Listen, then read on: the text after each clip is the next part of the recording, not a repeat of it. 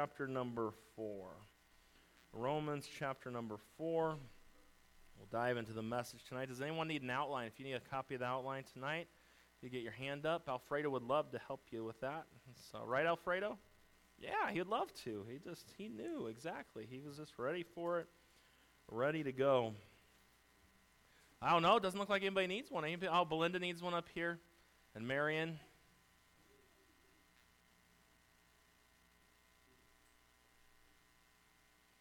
All right, everyone else is good. Anybody need a paper airplane to make tonight? There's paper for it. Play tic-tac-toe, anything like that. Romans chapter number 4. We're going through the book of Romans. Sunday morning we're going through the book of Mark. Probably, if I was doing an overview of the book of Romans, I would probably skip over these verses tonight. But they're here, and I said I was going verse by verse through the chapters. And so that's what we're doing tonight. And we've talked about how righteousness is obtained. We saw at the beginning of this chapter that it's obtained by faith. That's how Abraham obtained it. There was nothing else. And you got to understand, I don't understand today, there is much confusion in our world surrounding the matter of salvation and getting right with God. But it should not be difficult to understand salvation or how to get right with God. The only way possible is by faith in Christ. That's it. Baptism cannot save you or make you right with God. But there are many people that their denomination, their group that they hang out with, that's what they believe. There's many people that believe that you can add works to it. The Bible makes it clear we're not saved by works. Not of works, lest any man should boast. It's not any plainer than what the Bible says. Yet there are many, many, many religions out there that's what they focus on. And I don't understand when the Bible makes it so clear. There are others that say you have to take of the sacraments, the sprinkling, the Lord's Supper, and you do some ordinances if you expect to get to heaven. That's not what the Bible says. The Bible's crystal clear on this subject. And you got to understand something. People have so many different ways they try to get to God. But there's only one way. Through Jesus Christ and through faith in Jesus Christ. That's all it comes down to. But this world's always had a hard time with that. Still has a hard time with it. Even though the Bible's crystal clear. And the problem is in our world today, far too many people trust their tradition or their religion over this book. You have no religion and you have no doctrine without this book. This book is what matters, what it says. Not what the priest might say, not what the pope might say, not what the pastor has to say, not what the rabbi says, but what the book says. And as we've looked at this is what Paul's attitude is. He just goes through and explains all that are guilty before God, which is everyone. The only person that ever lived that wasn't guilty before God was Jesus Christ. But then he took all of our guilt on himself. We're all guilty. Doesn't matter if you've claimed to be a good person, our goodness never adds up. We could never be good enough to get to God on our own. We've seen that. So we see that Paul goes from explaining these things, he talks about the fact that we're justified through faith. How was Abraham justified? His faith in the Lord. But now what we see here in chapter number 4 is Paul parks on a sacred cow of the Jews, circumcision. And we're going to talk about circumcision a little bit tonight. It was very important to the Jew. And in fact, they really believe, and even still to this day, a lot of them believe that without circumcision, we'll put it this way, if you're a circumcised Jew, there's no way you're going to get into hell. Because God wouldn't allow that because you're marked and you're circumcised. It's literally how some of them believe it. It's pretty crazy when you stop about it. Because that goes against what the Bible tells us. But you got to understand something. When we look at the things, and as Paul talks about the blessedness of justification, about righteousness, about salvation, forgiveness, all the things that God gives to us, you realize today we are justified and we have his righteousness not because of us. We put our faith in him, and he gives it to us. When God looks at Brian Pattison tonight, he doesn't see Brian in his sin. Does Brian Pattison still have sin? Yes, he does. And a lot of it, and more than he wants to have. And don't get to the place in your life where you get comfortable with sin. Don't do it. We sin. It's going to happen. All of us, okay? But you don't have to like it. You shouldn't like it. My sin is what put Jesus on the cross. Your sin put him on the cross. Sin's a big deal. So when we talk about justification, righteousness, salvation, forgiveness, they're all given to us free and clear when we trust Christ, when we put our faith in Christ. You see, Paul's trying to make it clear, no one's obedience to the law gets them any closer to heaven. It does not. But you see, people today still can't get this figured out, and Paul hammers it home over and over again here in the book of Romans. And when we look at these things, when we think about them, he tells the Jews that the law last week cannot save. Abraham was justified by his faith in the Lord. He proceeds to tell them, he goes on to say that circumcision doesn't get them to heaven. Because if the law or our works or circumcision could get us there, then what was the point of Christ? There was no point. Now you might say, we talk about circumcision a little bit tonight. How does the circumcision of the Jews apply to me? You'll see by the end of the message how we can put some things here, and we'll talk about it here in just a second. You know, for the Jews, their sacred cow would have been circumcision. Like you can read in the book of Galatians, and remember the Judaizers, you need to be circumcised, and there's a big deal between the circumcised and the uncircumcised. You know, today in Christianity, it's not so much about circumcision, but we look at other things. We look at baptism or good works. It's putting anything before faith in Christ or adding to anything besides what Christ did for us. How is righteousness obtained? Romans 4, verse number 9. It says, "Cometh this blessedness then upon the circumcised only, or upon the uncircumcision also? For we say that faith was reckoned to Abraham for righteousness. How was it then reckoned? When he was in circumcision or in uncircumcision? Not in circumcision, but in uncircumcision." You see those words are just blah, blah, blah, blah. They're all over the place, right? So basically what Paul's saying is, when was it reckoned? Was it when he was circumcised or when he was uncircumcised? What does it come down to? Keep reading. "And he received the sign of circumcision, a seal of the righteousness of faith, which he had yet being uncircumcised, that he might be the father of all them that believe, though they be not circumcised. That righteousness might be imputed unto them also." Aren't you? I'm thankful for that, and you might not understand all of what we just read right there, but I'm glad that Jesus died for the circumcised Jews and the uncircumcised Gentiles, because we would be on the outside looking in. So we need to be thankful for that. We look at verse number 12, and don't worry, I'm going to break this all down for you, and you're going to understand most of it by the time I'm done tonight. You'll understand Jewish circumcision a little bit better too. Verse number 12. "And the father of circumcision to them who are not circumcised only, but also walk in the steps of that faith of our father Abraham, which he had being yet uncircumcised." Abraham was saved before he ever got circumcised. And we'll look at that in the scriptures and see how all that plays out tonight. Father, we thank you for the time that we have tonight in your word. Thank you for your faithfulness. We thank you for the truth of who you are. I am so glad tonight, and in all honesty, it makes my life so much easier to know that my salvation is not based upon what I do and what I don't do. Life is so much easier knowing that it's based on you and what you did. And I can trust you. Because I know in myself there dwelleth no good thing. But I know with you, you're my God. You're my Savior.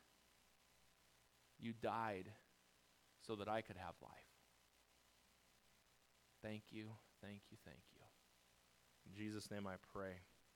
Amen. Number one, we see the plan for receiving righteousness. The plan for receiving righteousness in verse number 9. Paul says, "Cometh this blessedness then upon the circumcision only, or upon the uncircumcision also? For we say that faith was reckoned to Abraham for righteousness."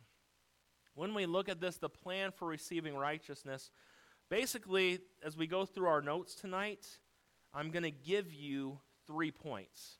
With point number 1, I'm going to give you the confusion that the Jews had, and then I'm going to give you the clarification on that. And then I'm going to give you, for point number 2, the confusion that the Jews had, and Paul's clarification for that. And then point number 3, we'll see the real meaning of circumcision, and we'll be done tonight.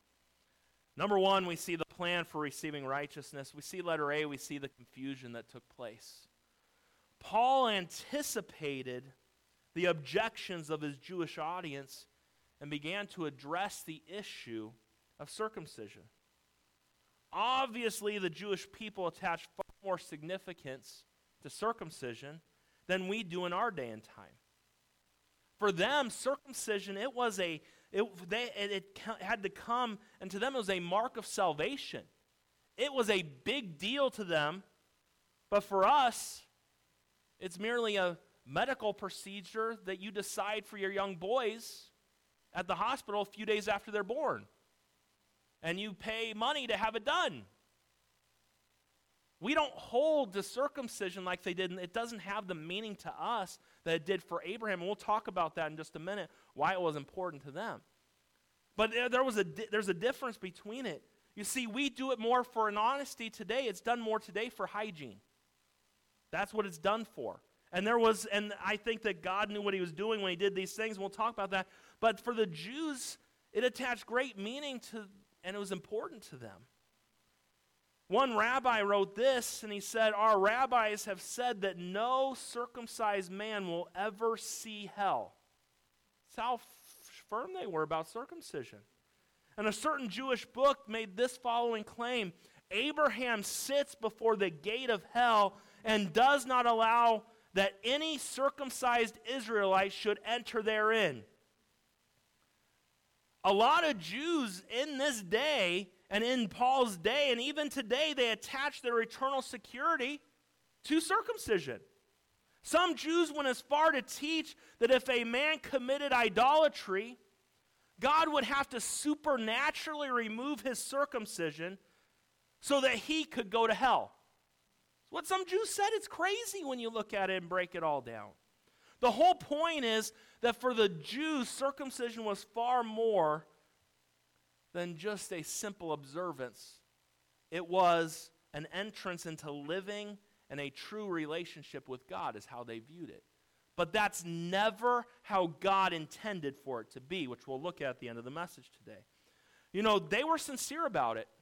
But just because you're sincere about something, you can be sincerely wrong. And that's how they were. They were wrong on this thing. Why did they attach such meaning to circumcision? Maybe it would help you for a minute, and a lot of times, like I said, I probably would have skipped some of these verses tonight. But there's a reason why they're here, and why, you think about this, circumcision told the Jews 3 things. I don't know, did I put that in your notes, the 3 things it told? I did? All right, number 1. His body was permanently marked. Once it was done, circumcision could not be undone. I think we understand that. This served as a permanent reminder for the Jew of their relationship with God. Number 2, his body was privately marked. A Jewish male could live any way he pleased. He might serve other gods and live life to the fullest by indulging in sin and wicked things. But in all honesty, every time he undressed, he realized that he belonged to God. There was a sign behind it. And you got to understand something. Other people might not ever see or know that, but the circumcised man never got away from the fact that he was a marked man. The third thing is his body was powerfully marked. If a Jew were to commit adultery or commit fornication, he'd be reminded every time of his relationship with God. And that was right there. In the most intimate and personal way, the Jew would be reminded of his standing with God several times every single day. We don't have that mindset when it comes to circumcision today.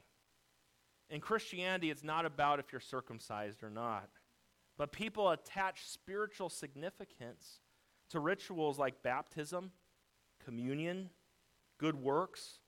And the bottom line is that people are confused about this matter of salvation and how you obtain righteousness. And that's why Paul talks about these things. That was the confusion. Now we see letter B, the clarification.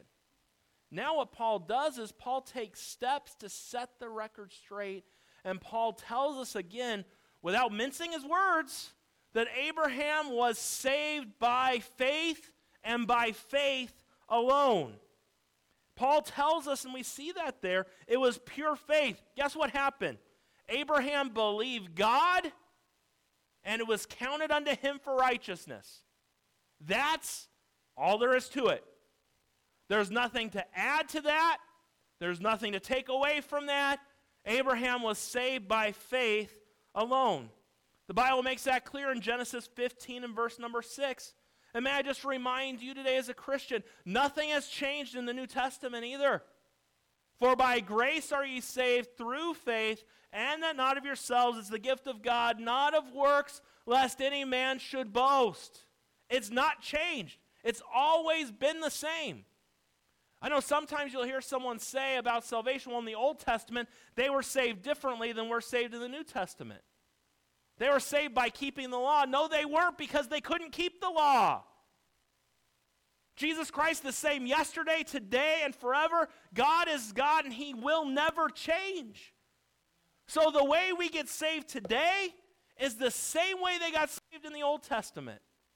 And I know there are a lot of smarter people than me that disagree with that statement, but they aren't smart enough to see that God never changes. It's pretty obvious.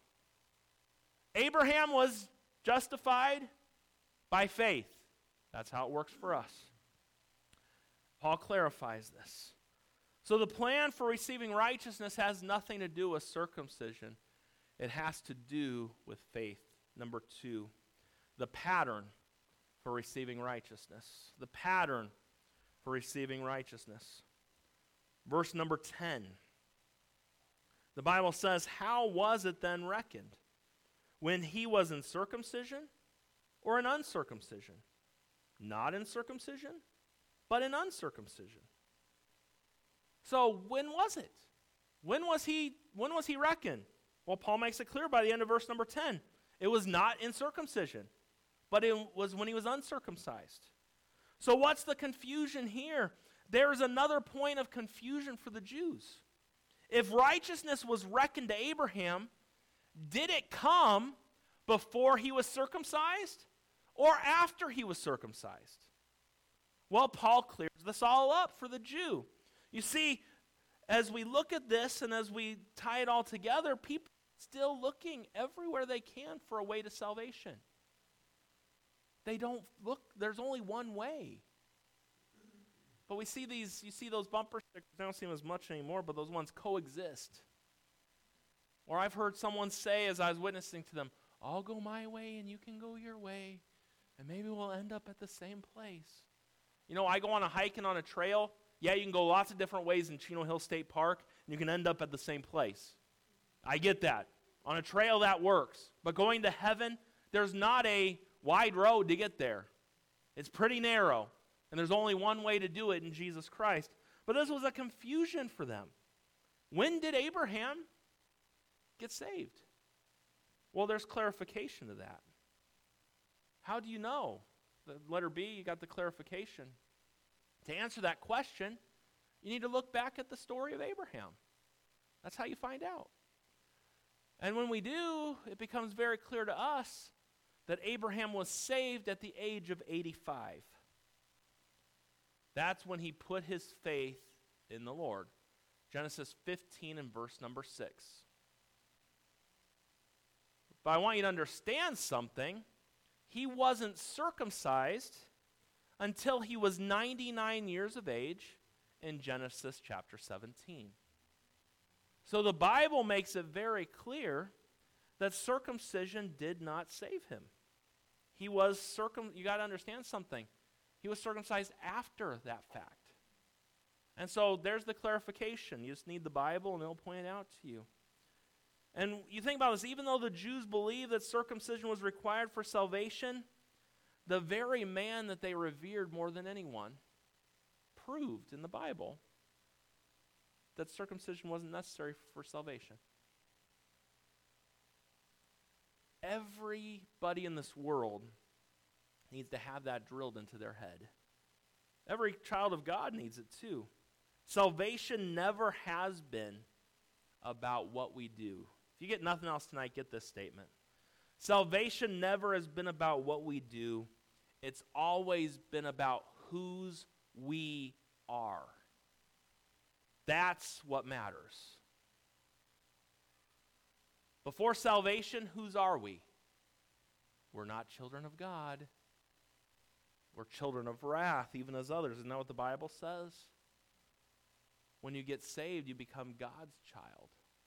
As I said, salvation, it never has been about what we do. It's always been about whose we are. If we belong to God, then we're saved, forgiven, adopted into the family of God, and declared righteous. If we have not put our faith in Christ, it doesn't matter what you do. You're not a child of God. Period.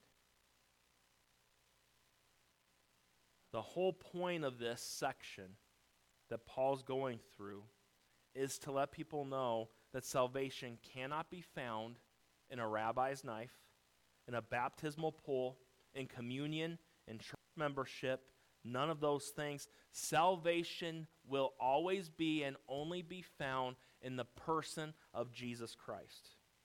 Men are still saved today by trusting in the blood of Jesus Christ. That's how it works. The Bible makes it clear. And what I want you to understand is, when you think about that, there's a couple great examples of that. Think about two examples that come to my mind. The first one is the thief on the cross. Think about the thief on the cross.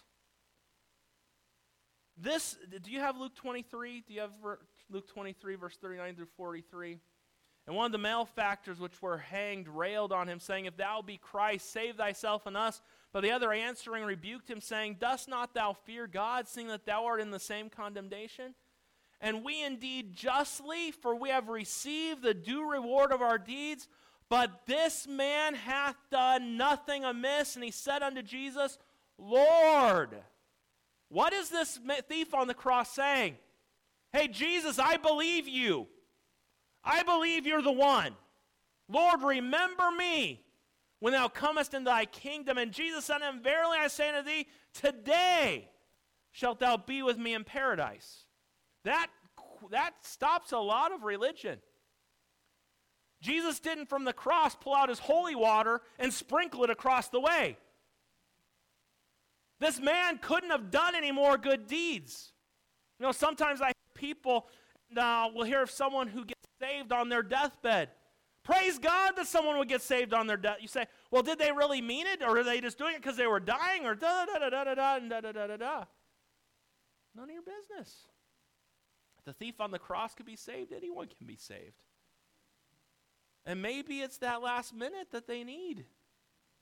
Maybe it's just that little bit of grace God gives that last second, and that's what they need. But somehow we think, oh, someone's got to turn over a new leaf, do this or that. Do you realize that man never went to church? Not once. That man never sang in the choir. He was never baptized. He never did anything.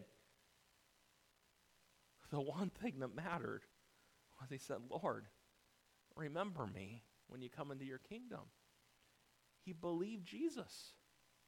That's salvation. That's why the Bible says, what did Jesus say? Today shalt thou be with me in paradise. That man got saved on the cross. When I think of him, man, anybody can get saved. Praise God for that. But then I also think of Judas Iscariot. The Bible tells us in John chapter 6, in verse 66, from that time many of his disciples went back and walked no more with him. Remember how this morning I was telling you how, Jesus had a lot of crowds following him? It gets to this point in John where the crowds quit following him so much. Then Jesus saith unto the 12, will ye also go away?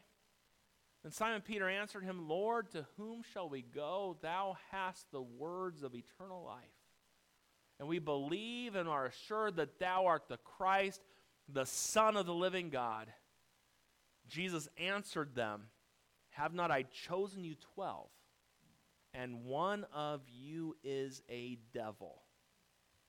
He spake of Judas Iscariot, the son of Simon, for he it was that should betray him, being one of the 12. This man lived with Jesus and talked with Jesus over 3 years. This man, Judas, was active in the Lord's ministry. Yet Jesus looked at Judas and said, you're a lost sinner. Why? Because it didn't matter what good Judas did. If you don't know and you don't trust that Christ is who he says he is, you're not saved. So a man who spent 3 years with Christ died and went to hell, where a man who just saw Jesus for a few minutes on a cross said, Lord, remember me when you get there. And the Lord saved him. May I tell you tonight, the Lord was willing to save Judas as well. He was. He would have saved him. I bet, I would tend to think too, that if Judas, after he betrayed the Lord, would have said, Lord, I shouldn't have done that. You are who you said you are, and he would have gotten right, he would be in heaven tonight. But he didn't. And so you might look around, there might be someone who's so religious, does so many things, and when you look at all this, you got to understand something. It's not about what you do. It's not even about being around the area. It's about who you know. That's what matters. You need to know Jesus Christ because he is the door to salvation. There's no other way that it works.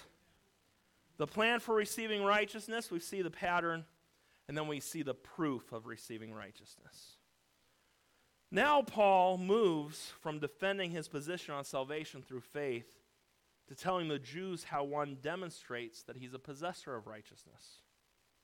There's 2 points that Paul points out. Number 1, letter A. Prove what we believe. Okay, that's later on. Do you have number 1 and 2? Okay. You have an A and a B, so I decided not to give you all the things in your notes. I have extra here for you. This is extra for you tonight, okay? So before you, don't do letter A yet, because we'll get there in a minute. But the proof of receiving righteousness, look at verse 11 and 12 one more time, and then I'm going to explain a couple things, and then I'll give you the last 2 little points, and we've got 5 minutes. We can do this. Have faith, have faith. And he received the sign of circumcision, the seal of the righteousness of faith, which he had yet being uncircumcised, that he might be the father of all them that believe, though they be not circumcised, that righteousness might be imputed unto them also. And the father of circumcision to them who are not of the circumcision only, but who also walk in the steps of that faith of our father Abraham, which he had, being yet uncircumcised. The proof of receiving righteousness, one of the things you got to understand, circumcision is a sign. You think about this, the ritual in the flesh was to serve as a reminder to the Jews that they were in a vital relationship with God, and they were to demonstrate that truth by how they lived their life day by day. Let's say I'm going to Phoenix. It's about 360 miles, 370. If you want to be exact, you can pull out your phone and find it, but you get what I'm saying. If I'm going to Phoenix and I see a sign that tells me it's 360 miles, I get it. I go a little further, there's another sign that says it's only 320 miles. And then there's another sign that says it's only 200 miles. What happens is over time, that's what those values, those signs point you how to get to Phoenix. What does circumcision do?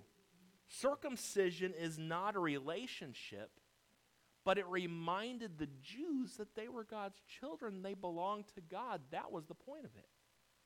Which is also, we see that right here. He said the circumcision was a sign, but also this, it was a seal of the righteousness of faith. A seal is something that is usually placed on a document. The other day, I did a ride-along with an officer here in town. As a chaplain, one of the things that I do, my job is to help minister to our police department. And I love that. I just went in the other day, spent some time talking to different officers and things, and I did a ride-along with an officer. Well, it just so happens you get to see some of the crime that takes place in the city and all of that. And someone had 2 little grams of something they shouldn't have. Crystal something, that's all I'll say.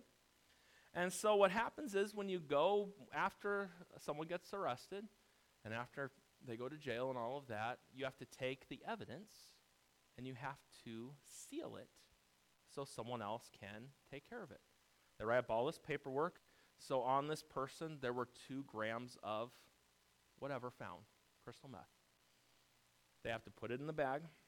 They have to go find their sergeant, and the sergeant has to sign it. And in the presence of the sergeant, they have to put a seal over the envelope so no one tampers with it. Because what's going to stop someone in the back or even the officer from taking of that? No, you put the seal on there. It stops you from tampering with something. And you think about this, circumcision was meant to serve as a reminder to the Jews. And you think about this, it meant that it was not messed with. It wasn't tampered with. I think circumcision was meant to serve as a reminder to the Jews that they were supposed to walk in humble submission to God. What was it? It was an outward symbol of an inward relationship. Circumcision was similar to what baptism is for us. Baptism doesn't save you. It just shows you something. Eric, come up here for a second. I want you to help me with an illustration.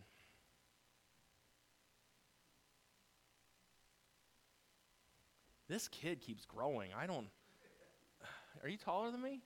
Oh, just about. Okay. You don't like being called up for an illustration, do you?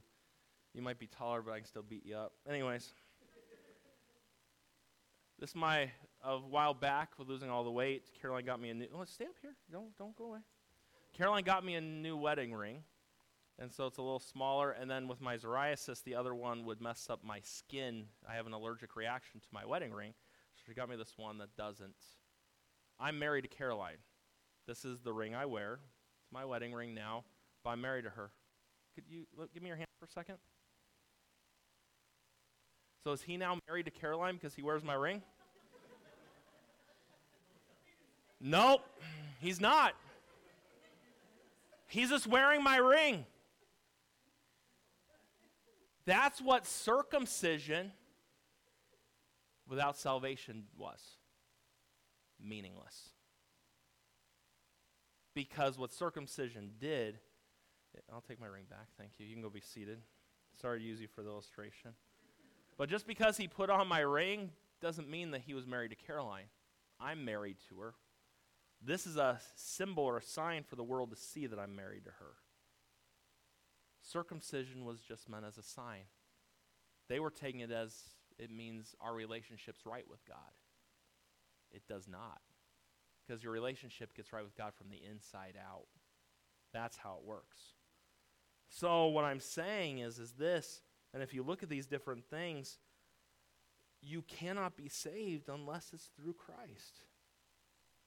Now, the proof of receiving righteousness, what is it in? Letter A, it's proven by what we believe. With all of that in mind, does the uncircumcised Gentile, what Paul's saying basically in verse number 11, does the uncircumcised Gentile have a right to call Abraham father? Yes, if he has the faith that Abraham had in God. That's why. It boils down to who you trust in for your salvation. When the Lord Jesus stood before Pilate, Pilate asked the crowds, what shall I do with this Jesus, which is called Christ? The crowd responded by saying, crucify him. What's your response? What have you done with Jesus? That's what it comes down to. It's proven by what we believe in letter B. It's proven by how we behave. Verse number 12. And the father of circumcision to them who are not of the circumcision only, but who also walk in the steps of that faith of our father Abraham, which he had being yet uncircumcised.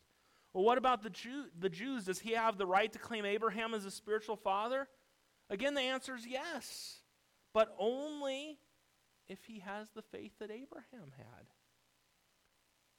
You got to understand something. The whole point here is that if you really walk in faith, verse number 12 here, your life will show it. That's how James chapter number 2, where it says, I have faith without my works, but I'll show you my faith by my works. Must have been a shock for the Jews to hear that Abraham was made right with God, even though it had nothing to do with his circumcision. Because Abraham was just as dirty as the uncircumcised Gentile. But he got to get saved because he trusted in Christ. See, what the Jews failed to realize is that before Abraham was circumcised in his flesh, God already circumcised his heart. And you could look at Romans 2, verse 28 and 29. For he is not a Jew, which is one outwardly, neither is the circumcision, which is outwardly in the flesh, but he is a Jew, which is one inwardly.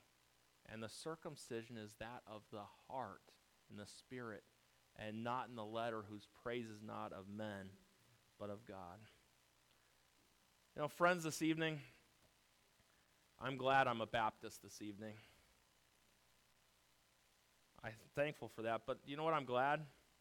I'm more glad that Jesus got me before the Baptist did. I know I'm saved not by the things that I do, or am doing, or am willing to do, but I'm saved because of who I'm trusting. That's what Paul is hammering home. So see, you got to learn some things about circumcision tonight and why the Jews held to it so much. And we just got to have it hammered more into our heads that that's not what saves. Jesus is who saves. Father,